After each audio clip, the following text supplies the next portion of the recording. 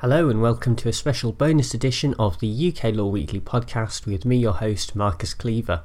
This week we're going to be discussing the case of Charlie Gard again, and there's no citation for this case because the particular ruling and hearing before the Supreme Court was not a full case, but rather a permission to appeal ruling by the Supreme Court. This is a decision that's made by 3 justices of the Supreme Court, so a smaller panel than the usual 5, 7 or 9 panels that would normally hear a full case, and they decide whether there is any legal merit to the appeal and whether the case should be heard in a full hearing before, say, 5, 7, 9 judges.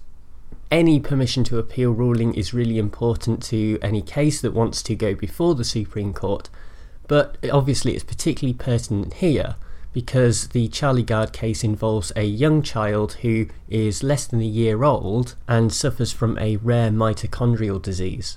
He is currently on life support, and legally speaking the only thing that is keeping him alive is a court order that is staying the removal of that life support until all of the appeal options have been exhausted by the parents.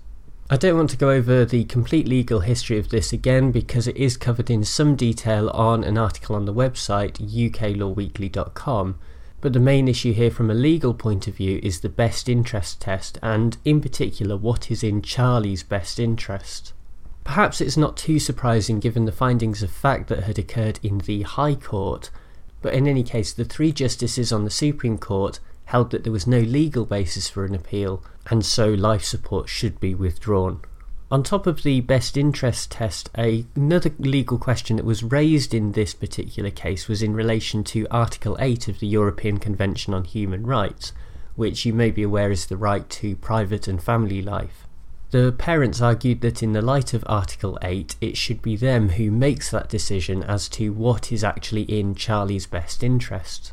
However, the legal authorities do not support this argument, and this is seen particularly in the Children Act 1989, the UN Convention on the Rights of the Child, and perhaps most importantly for this case, the actual jurisdiction within the European Court of Human Rights.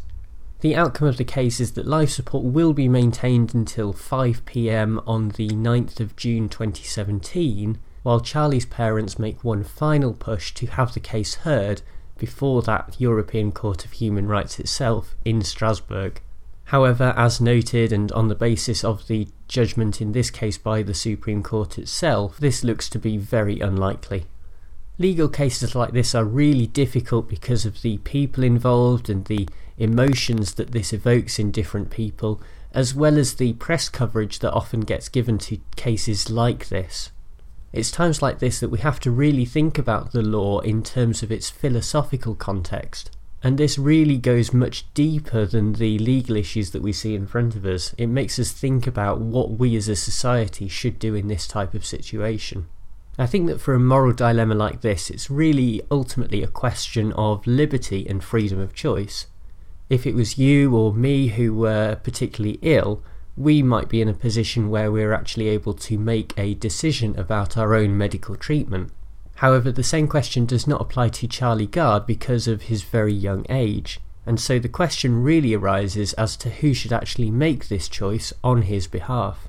At its simplest, the dichotomy here is clearly between the parents on one hand and the state on the other, but I think we really have to question why there is actually state involvement on this question.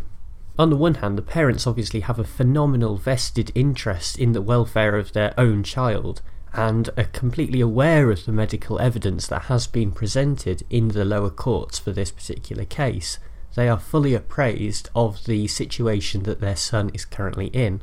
The state, on the other hand, is attempting to take over that role and act in the role of the parent for Charlie Gard.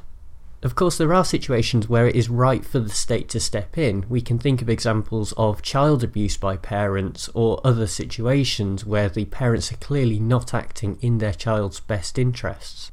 However, it's really difficult to argue that this is the case here. There has been some suggestion from the medical evidence that Charlie can indeed feel pain, but that evidence is not conclusive, and so we do have to say that in a purely moral sense, the state intervention does have to be questioned. I mean, in the end, no one can really say that they have the right answer in a question like this, because it really is that sort of horrible and gutting moral dilemma where a young child's life is at stake. I'd love to hear what your views are on this particular case, so you can either leave those in the comment section on YouTube, where I'll post a video of this podcast, or you can do so on the uklawweekly.com website. In the meantime, thank you very much for listening, and I'll be back with a regular episode on Monday. Bye!